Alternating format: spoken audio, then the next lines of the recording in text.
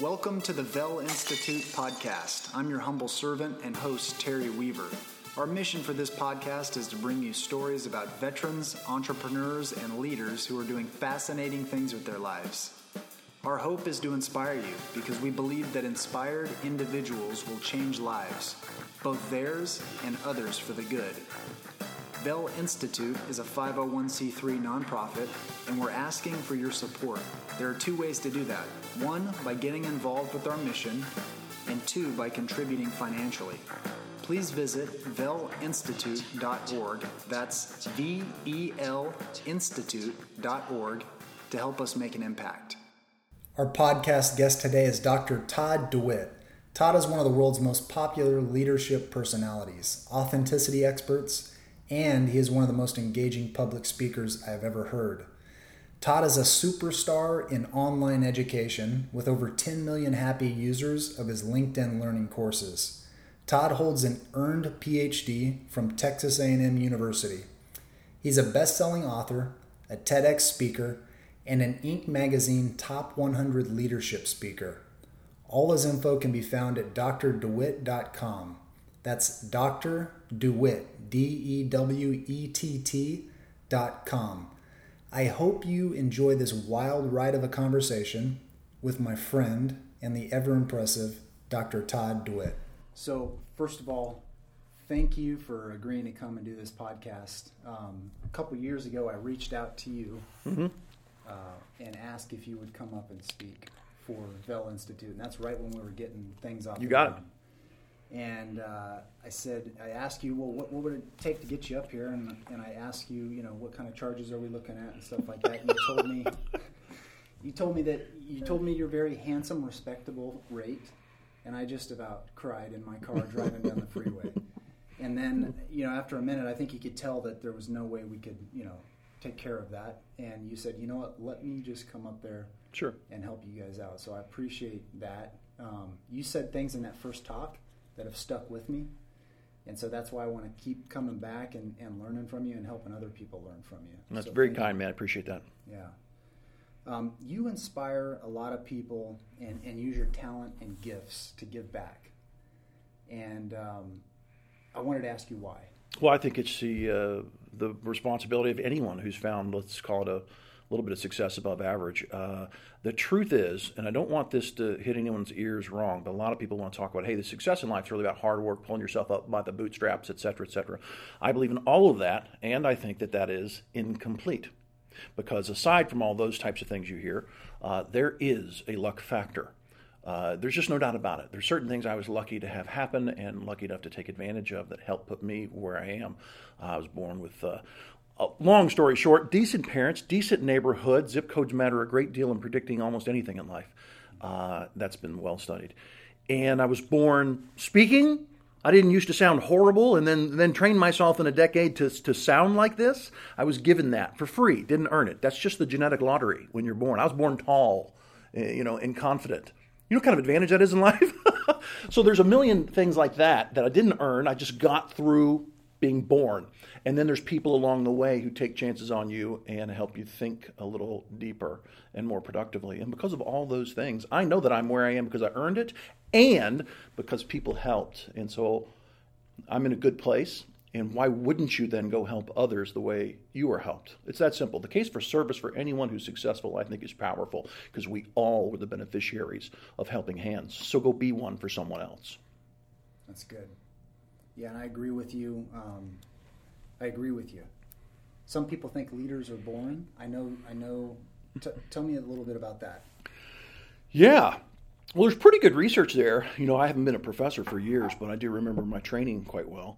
And the truth is there are advantages one might be born with. For example, we know that people who tend to be extroverts have a communication advantage on average at work. Now, I'm not saying that's fair. I'm saying it tends to be true. So if you're born that way, without thinking deeply, you kind of have a nice leg up. So that's true. You can be born with a leg up. It does not define you, and the reason that it's better for me to say that leaders are made, not born, is because aside from that foundation, leadership is very genuinely viewed as a set of skills. Skills are things anyone with the right approach, temperament, patience can learn. So yes, you're born with some. What you do with it in terms of skill building over a lifetime is completely up to you. Okay. You talked a little bit about being born with the right foundation and deciding what to do with that foundation, so making a conscious effort. Was there any defining moment in your life that you can remember happening, and then you say, okay, I'm gonna do something impactful, I'm going to decide to do this with my life? Was there a defining moment that you can speak to? I wouldn't say one. I'm, again, very, very lucky. I think I was born naturally talking and coaching. I know I was. I look back to late elementary, middle school. Who did you go to for advice? Well, my friends came to me. I'm not sure I understood why, but they did. And then in high school, I didn't discover I was smart until late in high school, so grades did not put me on the top of the list of students our senior year.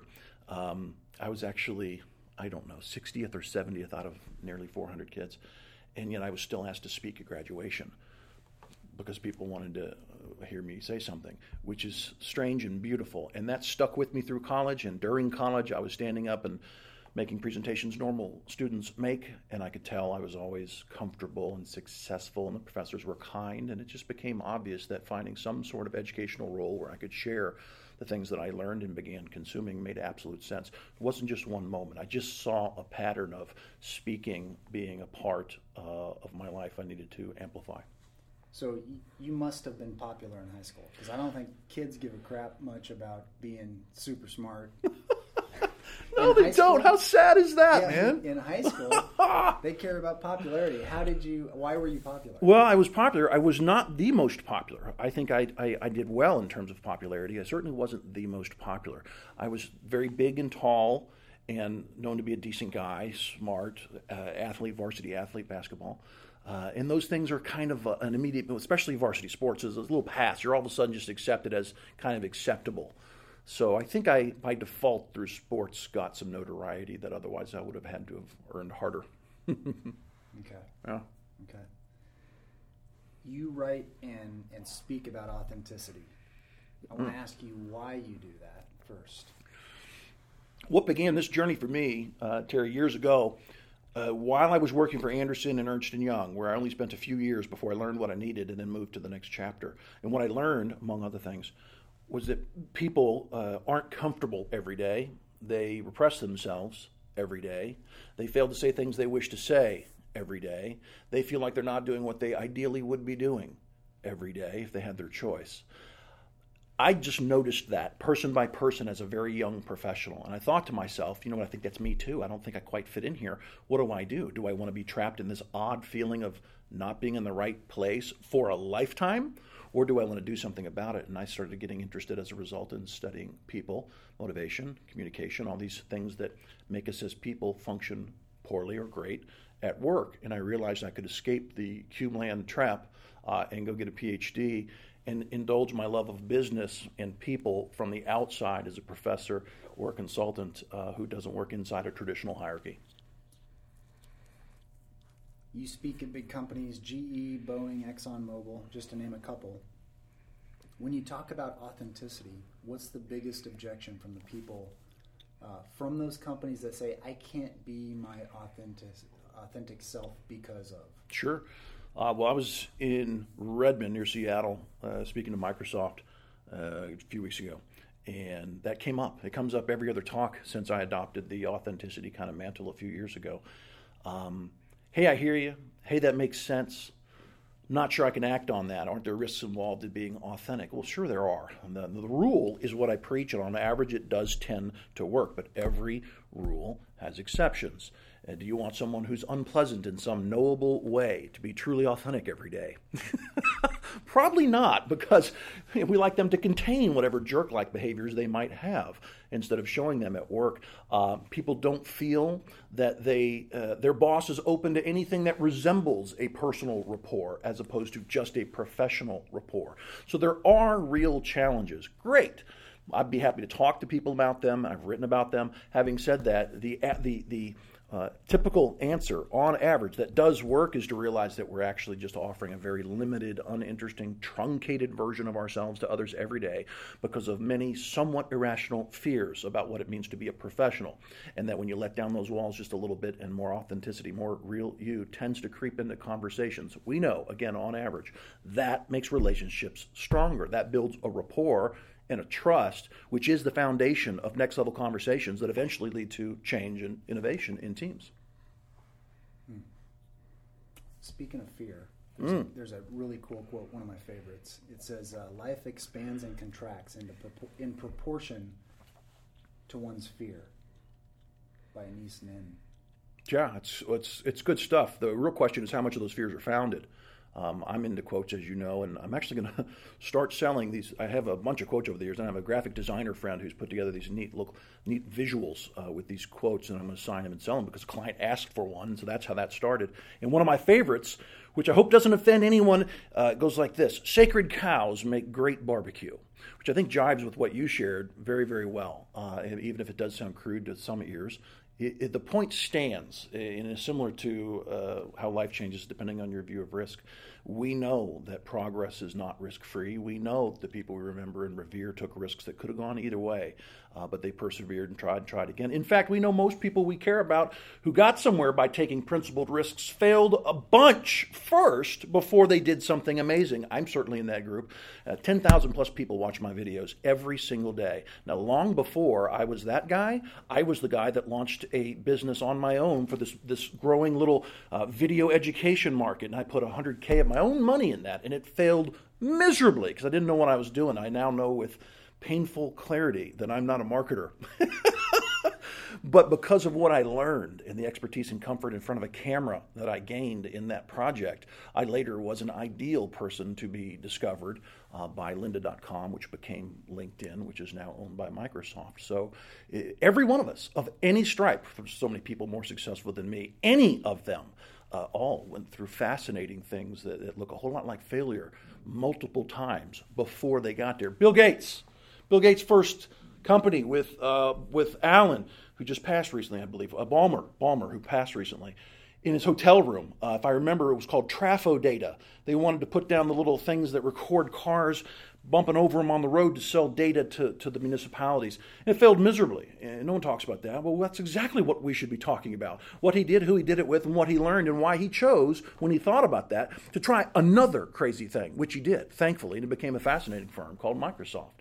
Oprah Winfrey was told she's not right for TV more than once before she became the Oprah that we know.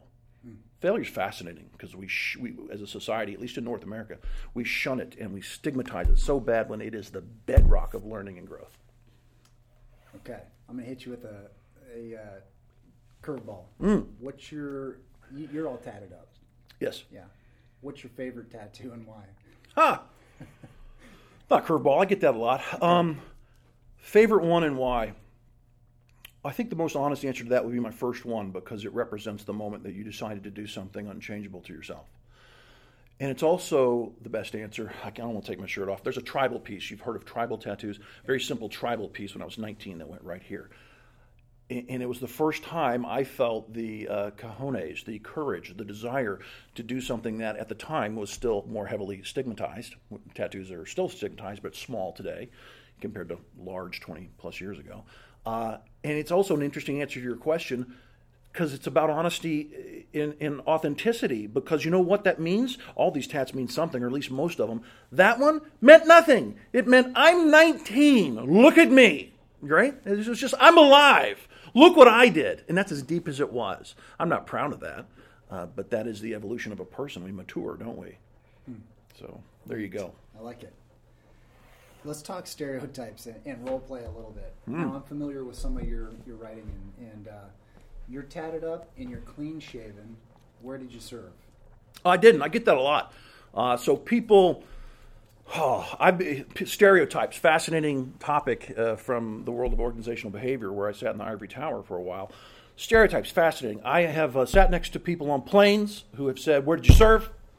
I've been in bars and assumed that I am a skinhead. People have said, hey, you're waiting on your friends. I think they're here. I look over in the corner. This happened in Atlanta, Georgia, and there's a group of skinheads sitting down for a beer in a bar. And I politely said to the bartender, not with them. Thanks. Back in the day, before men wore earrings all the time, that meant someone would think I'm homosexual. So I've had hilarious moments where people assume something interestingly not defining about me, and then I have to deal with it and explain away things. But the fun part about getting older, you stop explaining. You don't need to. I am what I am. People react. That's just fine. You know what I mean? I hear you. But you talk about why stereotypes are formed, and you talk about what, they can be useful. They are, I wouldn't say useful. I would say that stereotypes are very efficient. They are a cognitive mechanism humans usually unconsciously use to take data, something they see, that they don't fully understand, and make a summary, quick, thus actionable judgment about it. Hey, I see a young person. They must like rap. That's a stereotype. May or may not be true. It is efficient. Boom, it's done. No deep thought necessary. The question is whether or not it's effective. And we know from common sense and research, more often than not, it's not effective. Okay, good to know. Yep. It helps us keep an open mind. And it should. Yeah, it should. We don't always see what we think we're seeing. That is a truth. You've said you're a recovering college professor. Yeah. Can you tell me about that? Well, that was one of my favorite rackets so far. I spent 15 years in that business before getting a PhD at Texas A&M in the business school in management. Yeah, and loved that place, had a great time there, and was, more importantly, trained very well by some amazing faculty. Had a blast there. Learned how to fall in love with teaching there as well as a doctoral student. I did a fifth year after I graduated as a postdoc research fellow, and then I did 10 years in the classroom at a school in Ohio called Wright State University that I just love, and had a blast there. Amazing career. You get to teach people, which I love doing, sitting there with motivated adults trying to better their lives, better their careers, and maybe you can help them do that a little. And then on the scholarly side, I can scratch that intellectual itch by writing dorky scientific papers for a small community of scholars who may or may not ever read what you publish. I loved both those, and I couldn't believe they paid me to do it. And I had tenure. I had a job for life. And then, as you know, life throws you curveballs. You make your plan, and then, well, life just evolves in ways you can't predict. And writing of a different nature and speaking for a living became clear as an option over several years. And I didn't even, when I started that game, I thought, this is awesome. I'll do this till I retire, and I'm lucky and grateful. And then 5 years in, I'm thinking about leaving already because speaking took over. So life is very unexpected. So what happened? Were people calling on you to come speak for them once they found out that was one of your strengths? Sure. So it started with students. I taught MBA students for 10 years, and they're all 25 to 50, airing in the late 20s, early 30s. And they would go out and they have to plan a meeting, and they'd call me and, hey, I had a meeting last year. The guy who spoke was just really kind and boring. I remember you're loud and funny. Would you come out and tell some of your stories? And I said, yes. And I did it for free as a service for maybe 2 years before some guy offered me $300 to give a speech. And I thought to myself, he's going to pay me to give a speech? That's very odd. And I accepted it and did the gig with a bunch of young accountants. And it went really well. And I thought for the first time, I'll be darned, maybe this is a vocation. And fast forward a decade, and it's a vocation. So are you a teacher at heart? I know you're a global educator at LinkedIn Learning. Are you a teacher at heart? Yeah, I think there's similar labels, teacher, educator. I always use one of them. I like educator, I think, a little more because it's a little more generic and big. But I like teaching. I miss teaching. I spent many, many, many years doing that. In fact, since I left, I think I still do it all the time. I do it, of course, through courses. But one-on-one, electronically, every day I get 10 or 20 notes from somebody somewhere around planet Earth that relates to something they're experiencing that they were thinking about because of a course they took on LinkedIn Learning. And then they ask me a specific question about an opportunity they're thinking about, a crazy boss they don't understand, or whatever it is. So I find myself coaching a lot to this day, teaching a lot to this day. Okay, good. In your book, Show Your Ink, Chapter 5 is titled Defining Clear Values. That strip club in Mexico. Could you set the stage and talk about why it's important to identify your values? Sure. So it's funny that you went to that one. It's a good one. It sounds like it's going to be rated R, but it's rated PG. The truth is, Every day when people make decisions, we don't have our minds optimized. We're busy, we're distracted, we're putting out fires, we're nervous, whatever it might be. We don't have low stress, great clarity, excessive amounts of time to think through things. And the truth is that when we make snap decisions out of necessity, we're driven by things such as stereotypes, which we mentioned. Another huge factor is our values. So the truth, and people don't like this, young people don't even understand it, but they will. Every one of us in their careers finds what I call gray area. People call it different things. The idea is that knowing right from wrong isn't as crystal clear and quick and easy as you wish it were. So you've got to make a decision when you're feeling a little cloudy or confused and you're not quite certain. How do we act under those conditions? One of the variables that we know has a big impact is your values clarity. Do you know what you stand for in life and at work? It turns out the higher the clarity, the more quickly and effectively you tend to make decisions under those conditions. And the more you've never thought about it, for whatever reason, the more you are likely to make suspect decisions when you find yourself in those little gray areas. So the strip club was a real thing that happened in my life that was unexpected, that a client hurled upon my team, and I had to deal with it as best I could, and it reinforced for me, watching myself go through it, watching my friend in the story go through it, it reinforced for me the need to have clarity. But it's fixing the roof before it rains. The need to have clarity before you find yourself in these odd, difficult, unexpected decision contexts. Because when you bring some clarity about what matters to you into those, you're going to be more comfortably decisive. And if you don't, you just kind of roll with it. You roll with it, which is what I did in that story. Great story, by the way. You talk about emotional intelligence. You tell a story about your mom calling you and telling you about what she had found, cancer. And this was right before an MBA class. Are you okay with elaborating on that? Sure. And for those who are interested, if anybody knows what I do, LinkedIn Learning is a big part of my life. And they actually decided, they're doing many experiments now with the formats of their courses, and recently asked me to do a story as I would as a speaker. And we captured that one. So in my database there online for anyone is the story you're referring to now, which makes me very happy because I've never really had that platform in terms of sharing stories. Yeah. The summary is real quick. I'm planning to go to class. Mom calls, admits she's not told me something she needs to tell me for months, and that was that she found that growth. It was big as a baseball on her throat. And I saw a picture, still have it, baseball right there. Anyhow, that breaks you down the way you know it breaks you down. I had to go to class. I'm standing there. I end up losing control, first time ever, first time only, I think, professionally looking at people. And then you just lose it and you start crying. And I didn't indulge them and talk about it. I just caught control after too many tears and left and didn't say anything. And I felt really bad. I felt like a failure. That's a big theme in the story. I felt like that was wrong. That was a lack of emotional intelligence. And she lasted a couple months, strangely good couple months, and I have flexibility, so I was with her a ton, which is great. And then, years later, long story short, a couple years later, I'm on stage somewhere else telling a story that people tend to enjoy about my dad. You'll remember that story. And few people get teary-eyed. They always do.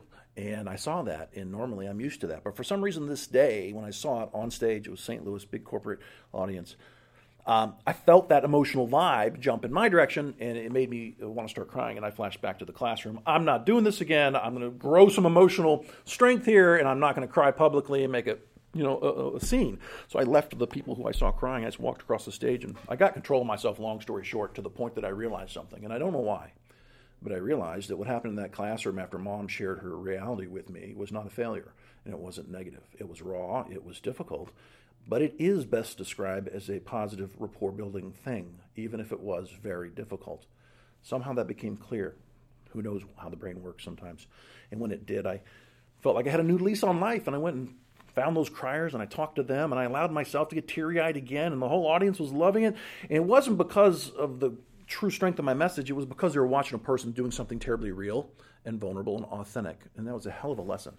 And my mother taught me that in a very unexpected way by helping me break down in front of a group to teach me that lesson. And you said that that you grew up closer to those people than any other class you'd ever taught. Oh, yeah. I'm still hear from people in there, for sure, because that's something you don't forget. I remember what I said a little while ago from another question. I think every day we all censor in somewhat understandable but not necessarily healthy or productive ways. We feel repressed and da-da-da. So when we see or get to take part in something that looks raw, authentic, real, that we're often shunning as somehow not professional or too personal, well, that moves people. moves them emotionally. And we know as scientists, when you move people emotionally, learning tends to stick more as well.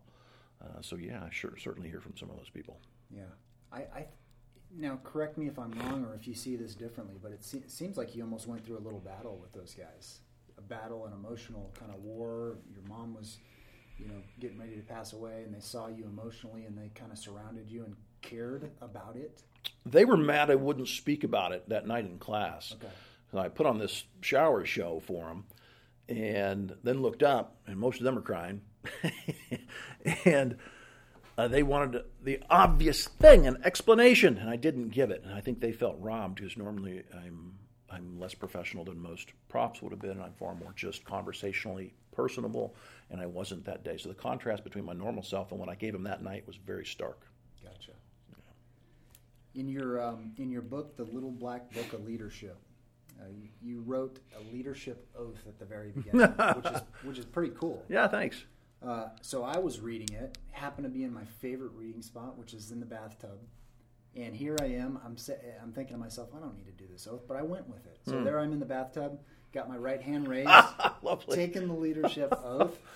And but the first thing in that leadership oath, and I think there's 10 leadership nuggets in there, but the first thing is improve myself and my organization, sincerely care for others.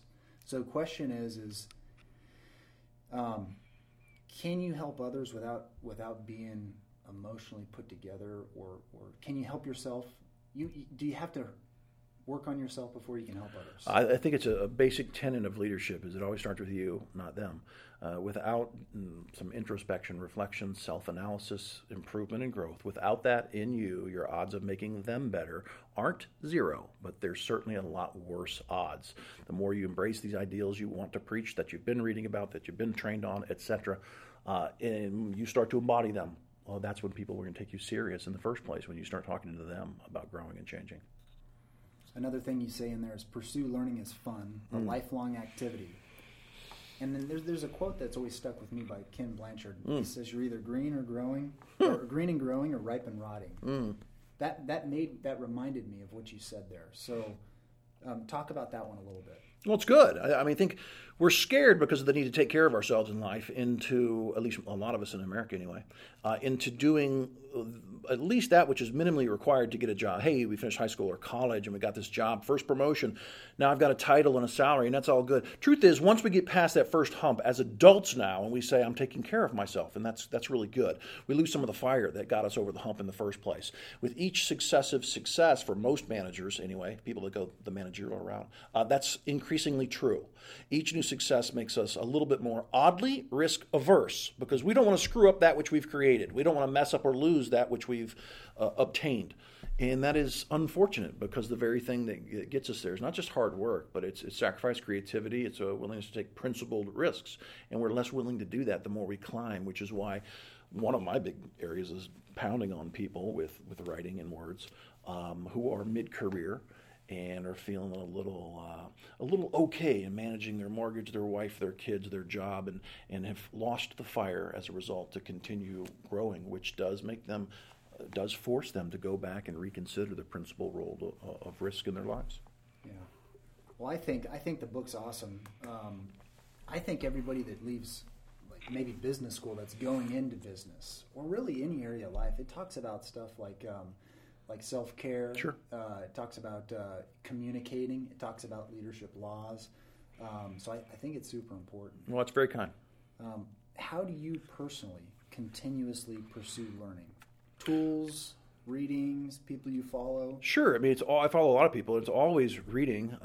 I always look at the bestseller lists, and I always... Which bestseller lists? Well, there's Wall Street Journal, Amazon. Business Week has some on occasion. And then there's the big names out there, and what are they reading? All the Maxwells and Tonys. I like to follow them. I admire their success. And what they're reading. And frankly, I've morphed, as many people have over time, into less a strict book reader, which I still do, of course, and more into blogs and podcasts. So I'll find anything from... Freakonomics was, I think, the one that got me started on loving podcasts. And not just for professional use, but in general, your brain benefits from all kinds of cognitive stimulation, even if it's not business related. So This American Life, one I happen to enjoy. WTF, the Mark Maron podcast, which is about people in the arts and their stories. Fascinating ways to make your brain feel tickled and grow. So I'm constantly looking for the latest interesting blog or podcast, and it's easy to find them. You find the bestseller list, or you Google Best Blogs 2018 Leadership, and they'll pop up because someone somewhere amassed a great list for you. So it's not hard to find. You talked about coaching people, being a coach to people. Do you have a coach yourself? No, I don't think so. I have distant mentors who I study and admire, guys like John and Tony. There's several thousand of me, and there's a handful of them. And I say that with a lot of respect. They've been building their brand and building their skill as coaches for many, many years. I used to have a couple mentors, and I'm so embarrassed to say this, but I always say it. I was late to embracing the idea, because one of the traps smart people or successful for your age people fall into is thinking they don't need a mentor, and they know what's going on, and they know how to succeed. And I wasn't looking for one and open the way I would really go after millennials and Zs and tell them they should care about this concept, because you don't know it all, and that's okay, if not great. Until I was in my 30s. And finally in my 30s, I met some people who knew things I didn't know that I wanted to know, and learned how to shut up and listen and ask a few questions. So I was late to the game, which is ironic given what I do for a living. Okay, you speak all over the world. You do it. I mean, that's your career. Would you agree? Isn't the majority of your career? It's my number one professional love. Okay, I'm maybe doing 50 gigs a year right now, nothing crazy, which is by choice. And I think it's my second revenue stream. The first is courses. Those courses have excellent become unexpectedly popular. Well, that's because you're a good teacher, man. Maybe, but they're also just an amazing group of people at LinkedIn building a platform that is really spectacular. They care about teaching. They care a lot about people learning, no doubt about it. So let me ask you about the speaking specifically. What does it take to get to the level of speaking that you're at? Talk about the journey a little bit. What Sure. does it take? I can only give you my journey. Yep. What would work for others is a different topic. But for me, I was born comfortable talking a lot more than most people. So that I had that leg up. And then the joke, to answer your question, the joke goes like this. First thing you do is you get a world-class PhD, which is not easy to do. But that was easy for me, and it fit because I found the right fit, and then I got access to a classroom, and now I've got a captive audience. And on that captive audience, in the first couple of years, I realized lecturing in big, fat, 4-syllable words and other things professors do isn't useful to connect and make them care and thus learn. And so I started speaking more plainly, and speaking plainly became telling stories. And then the students 3 years later would call me, and then I built the website, wrote the first book, and every single year it gets a little bit bigger.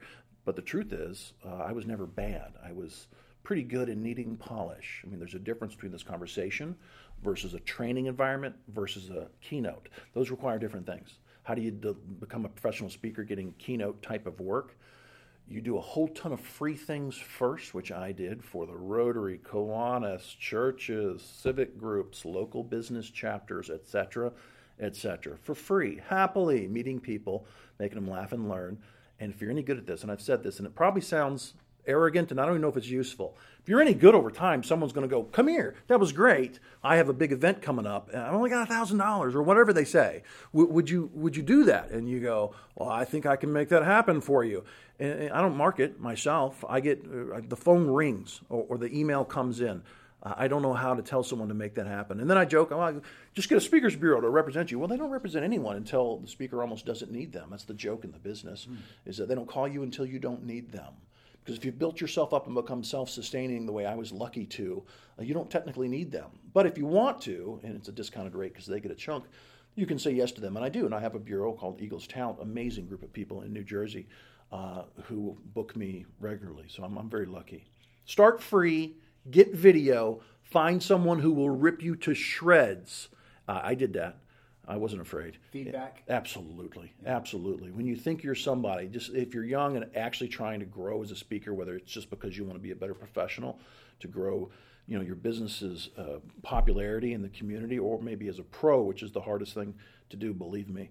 You want to get video, and you want to put people who are not just your friends in front of you who tell you nice things wrapped in innuendo. No, you want someone who's pretty good or better than you who will tell you the truth about all the silly, unproductive things you're doing as a speaker, and most of us have plenty of those ticks. So that's how you do it.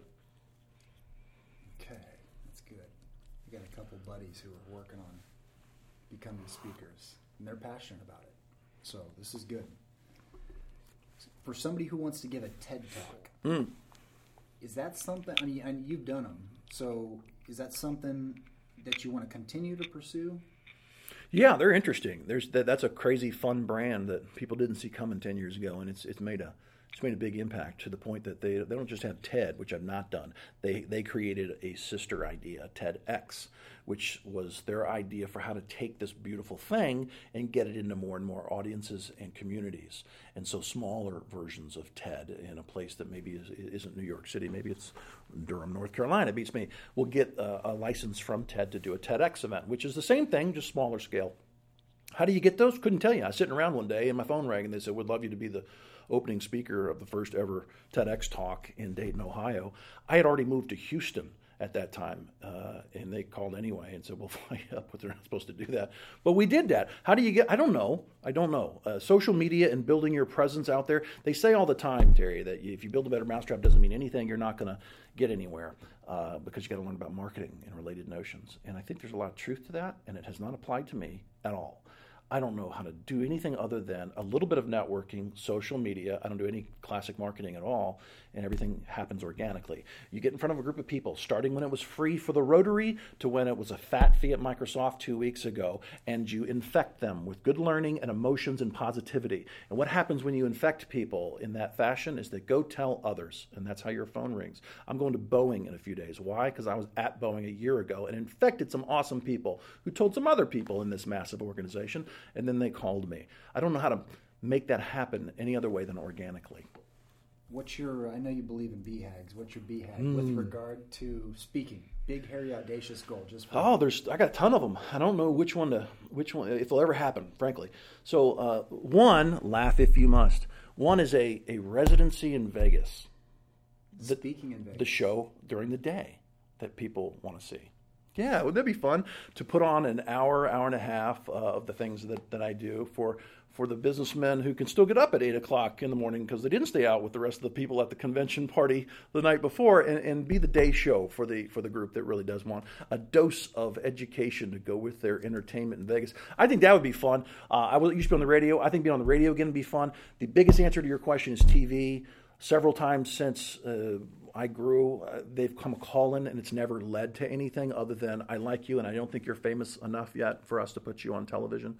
But I think a season or two of something business-oriented in the reality space would be huge fun, number one, and then it would definitely propel the speaking forward in a way that few other platforms could. So those are the things I'm still dreaming about, and always more books and what have you. So as far as the TV shows, yes. What are you doing to make that BHAG happen? Yeah, well, I'm going to be your worst guest ever. The answer is you sit there and wait for calls. So 3 times Hollywood has called, 3 different production houses, different producers of shows, including some people who used to work for Oprah on her show. And they're like, I saw your website, I heard you, or the most common one, I saw your courses on LinkedIn. I think you've got a voice that maybe be useful for this idea we want to pitch. And that led to many meetings in Hollywood. And I met with executives from every network you've ever heard of, all the big ones, Discovery, History, Game Show, NBC, ABC, CBS, several.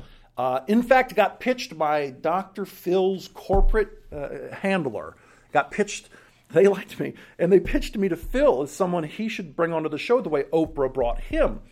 And from what we were told through back channels, he politely declined. He was not interested in sharing in that fashion.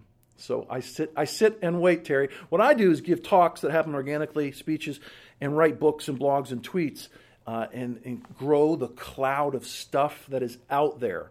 And I know the cloud's out there because every day someone says something online about something I did, whether it was last week or 3 years ago. So all I can do, I think, through social media and producing things is grow that cloud and then hope that the right people walk into that beautiful fog and call me again. Do you believe in favor? What do you mean by that? I mean, if you put enough good into the world, some sort of karma. Yeah. Can you expect favor as a scientist and blessing for the spiritual people? Well, for the spiritual people, as a scientist, I can't prove there's anything to it, and there's no research I'm aware of that supports it. But it's so beautiful, and I think so right, the right way to think and behave. And it gets back to the service mentality we talked about a little while ago. That yes, I like to believe there's some sort of favor, blessing, karma thing going on. Absolutely. And for the spiritual people? Well, they don't need my explanation. They have a deity and a scripture. But yes, I think there's definitely something to that for sure. Let me ask you about writing. Yeah. Because you're a speaker and you're really good at it, and you're a writer and you're really good at it, and you're a teacher and you're really good at it. You're one of the most engaging speakers I've ever heard. Thanks. How tough is it to produce a best-selling book? I wouldn't know. I've never had a best-selling book. I've had books for the self-published, which I have been since the beginning, which is just a control thing. That business has changed radically, and they give 5 pennies up front instead of real money up front, and then they want to change everything and have the right to change everything. I wanted creative control. It's a creative person, so I've always been self-published, and there's just great platforms today for doing that. Most people who self-publish, even in my world, don't sell any books. I've been lucky. I've sold thousands of this, sold thousands of this. Very happy to say that. I don't find any problem with writing. It's just easy. I write the way I speak. Most people, if you read this book in particular, you'll hear the way you can almost hear me. If you've ever seen me, you can almost hear me reading the thing. So getting a bestseller is about a lot of things I don't understand, and I know a few guys who've done it. Most people, I'm talking about the vast majority of people, never find themselves on a bestseller list. My bestseller status comes from those courses. Multiple times I've had the best-selling course on planet Earth through LinkedIn Learning, and that makes me seriously happy. If there's a trick, I'll come back when I figure it out and explain it to your listeners, but I don't know. I've done what I'm actually proud of and figured out how to get people to care about the book, independent of whether or not they've heard me speak. I'll move some copies. And I think the answer for me, honestly, other than technical accuracy, you need a good editor, all that, you have to speak from the heart. You can't say to yourself, I think a book on relationships might be useful in this market today, so I'm going to write that. No, you got to go, what am I burning passionate about? What do I care about, understand, and want to think through even deeper? And what is part of me that I need to put onto the page? That's what you write about, and that's when it becomes, frankly, pretty easy. Okay, you spoke a little bit about this, but any other recommendations for people who feel like they have a book inside them?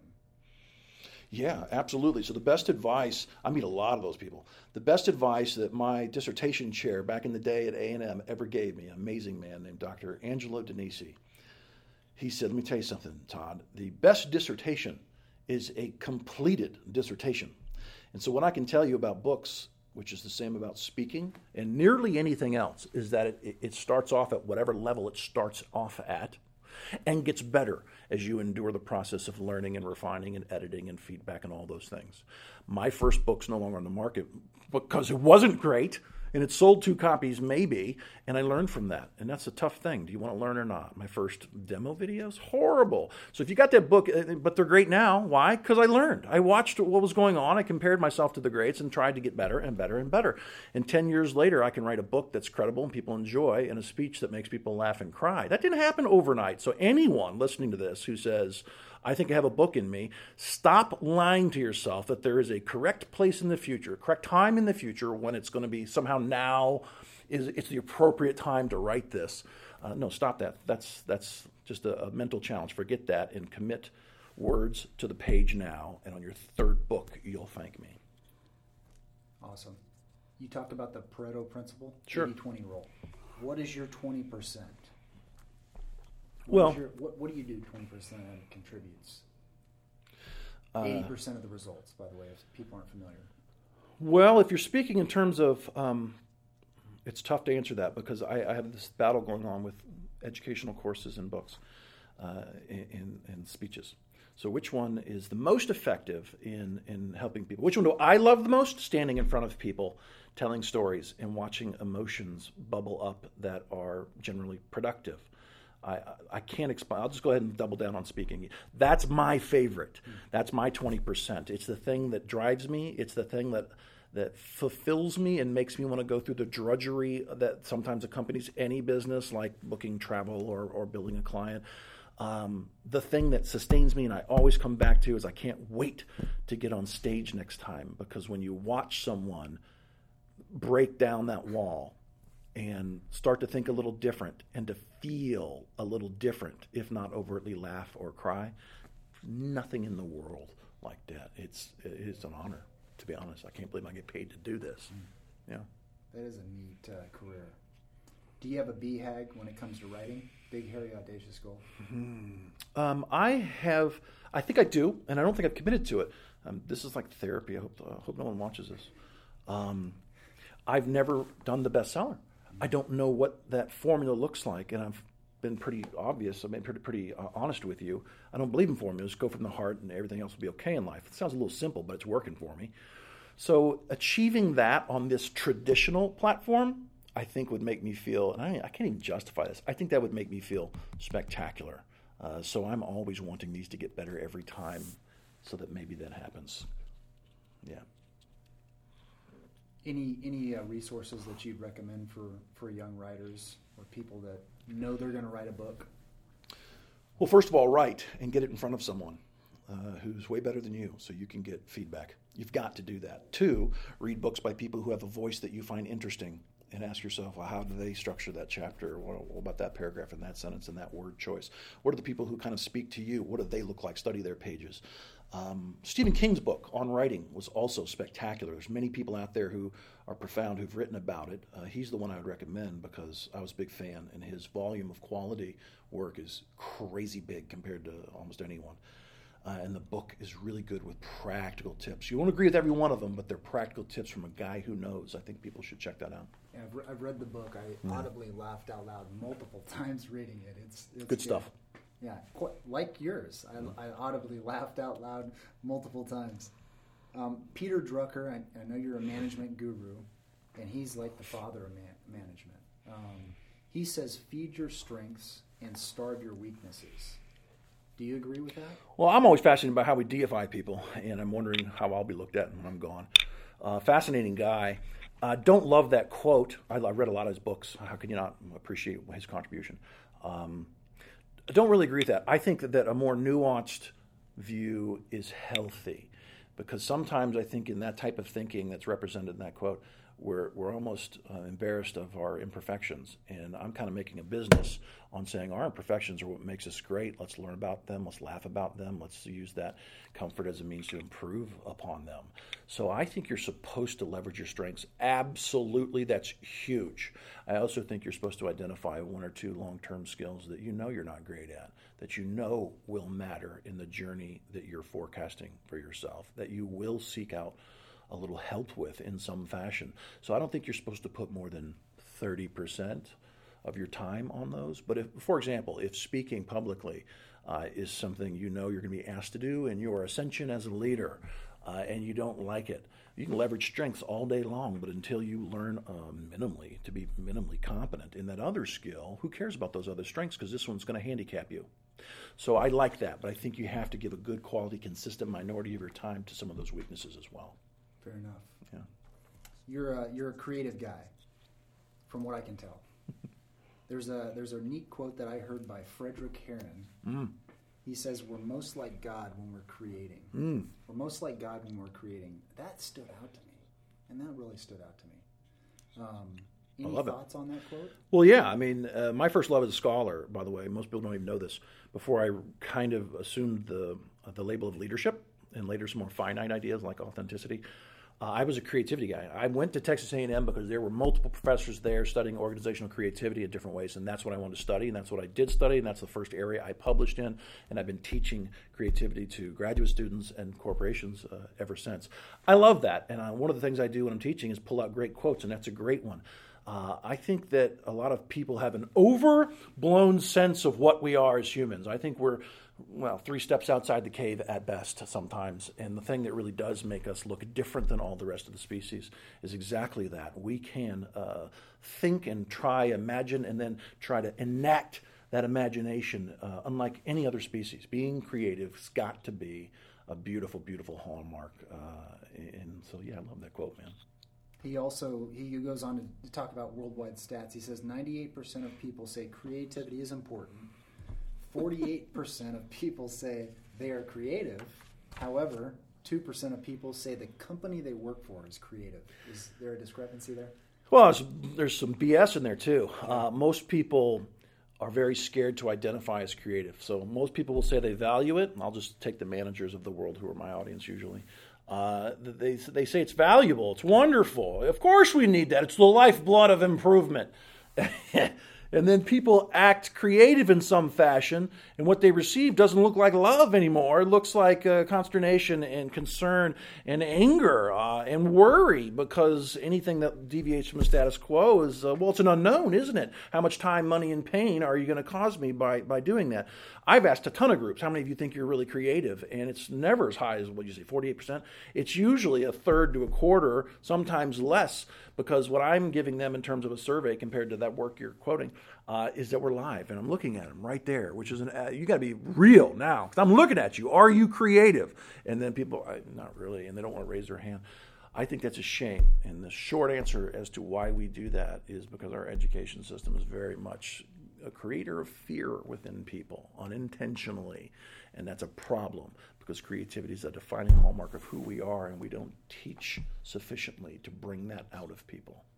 Can you share a little bit about, if you were sitting across the table from somebody, let's just use me for example. I want to be more creative. Okay. What do you suggest? Several things. You have to admit that what you know is what you think, as opposed to what you know. So the scientist in me is very specific. People ask me, you went to college 10 years, so what did you learn? What's the greatest thing you learned? What's the big secret to life? And I say this honestly. Greatest thing I learned was how little I know. And there's some scientists that don't buy into that, and they're full of themselves, and they're a problem.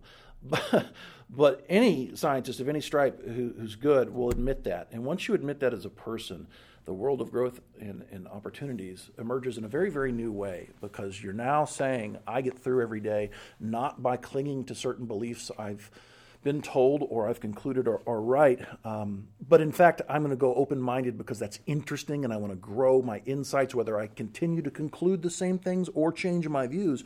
I want depth of insight. I want to get closer to truth instead of just a belief. And that's an attitude of inquiry you take into life, and it's a choice, and it's exciting, and it's risky, but the people who are most successful usually understand that and behaviorally enact that. Excellent. Let me ask you about leadership. I think many people join the herd, few people jump out in front.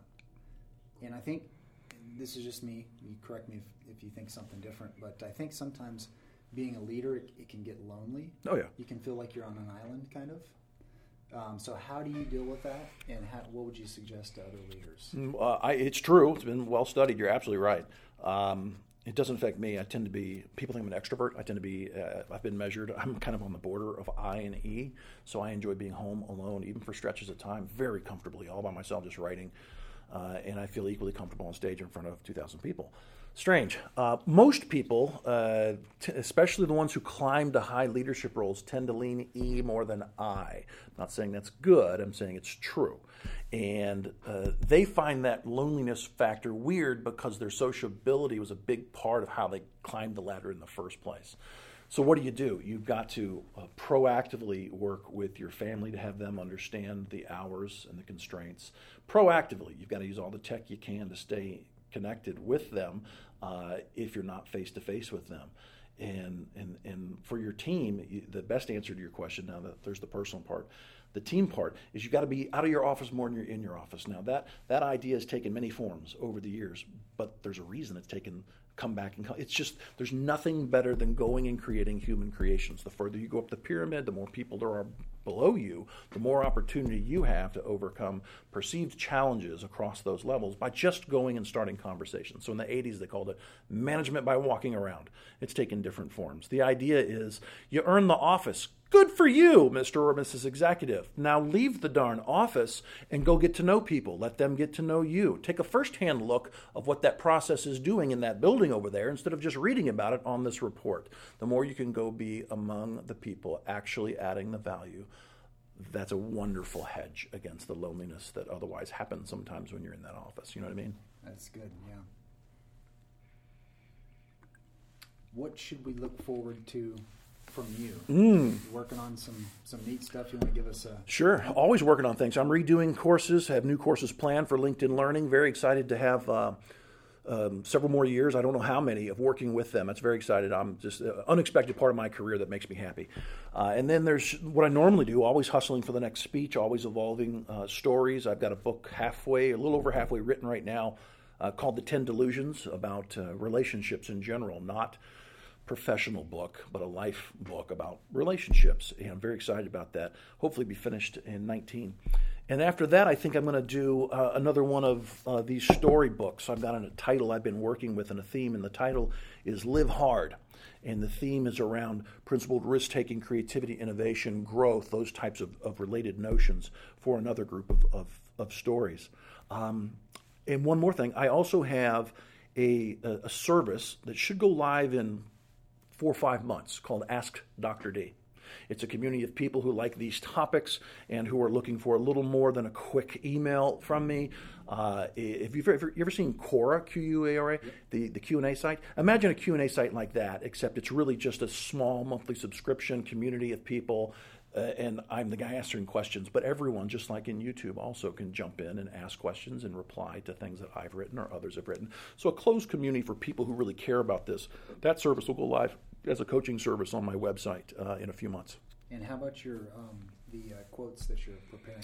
Thanks. I forgot about those too. Client asked for some of those quotes, probably not in time for Christmas. Sometime, hopefully first quarter, on the website you'll see those. Well, I got my top 20 picks of quotes that people just grin about and enjoy, and we've made them look beautiful with graphics. And I'm going to sign all those and sell those as a really perfect office gift. Cool. Yeah. So our audience is, as you know, veterans, entrepreneurs, and leaders. What'd we miss? Do you have any other input for those groups of people? Any other advice? Well, especially when I think about veterans, I would just say, I think I've already mentioned this, but we didn't dwell on it much. The issue of vulnerability. Veterans have been through interesting opportunities and very difficult things sometimes that few people other than they can really understand. People kind of know that. And so what I tell a vet when I see them, other than thank you and never forget, is, you know what, your stories that sometimes you don't want to spend a ton of time on because, well, they can be challenging. Find a way to get over the challenging nature of it so that you can be a teacher, because those stories, I think, allow them opportunities to become teachers, to build bonds with others that they can use proactively. But I don't think they always think about those experiences and stories in that light. So as a speaker, I want to say embrace that vulnerability, because a great story builds a rapport like almost nothing else. Awesome. Yeah. Well, I want to thank you for taking time and effort and investing in what we're doing. Of course. And everything else that you do. I know you do some stuff with the prison entrepreneurship programs and stuff like that. You do some neat work, and you're sharing that with people and helping them get better, man. That's what it's all about. Thank you. My pleasure. Our mission for this podcast is to bring you stories about veterans, entrepreneurs, and leaders who are doing fascinating things with their lives. Our hope is to inspire you, because we believe that inspired individuals will change lives, both theirs and others for the good. Bell Institute is a 501c3 nonprofit, and we're asking for your support. There are 2 ways to do that. 1, by getting involved with our mission, and 2, by contributing financially. Please visit velinstitute.org, that's VEL Institute.org, to help us make an impact.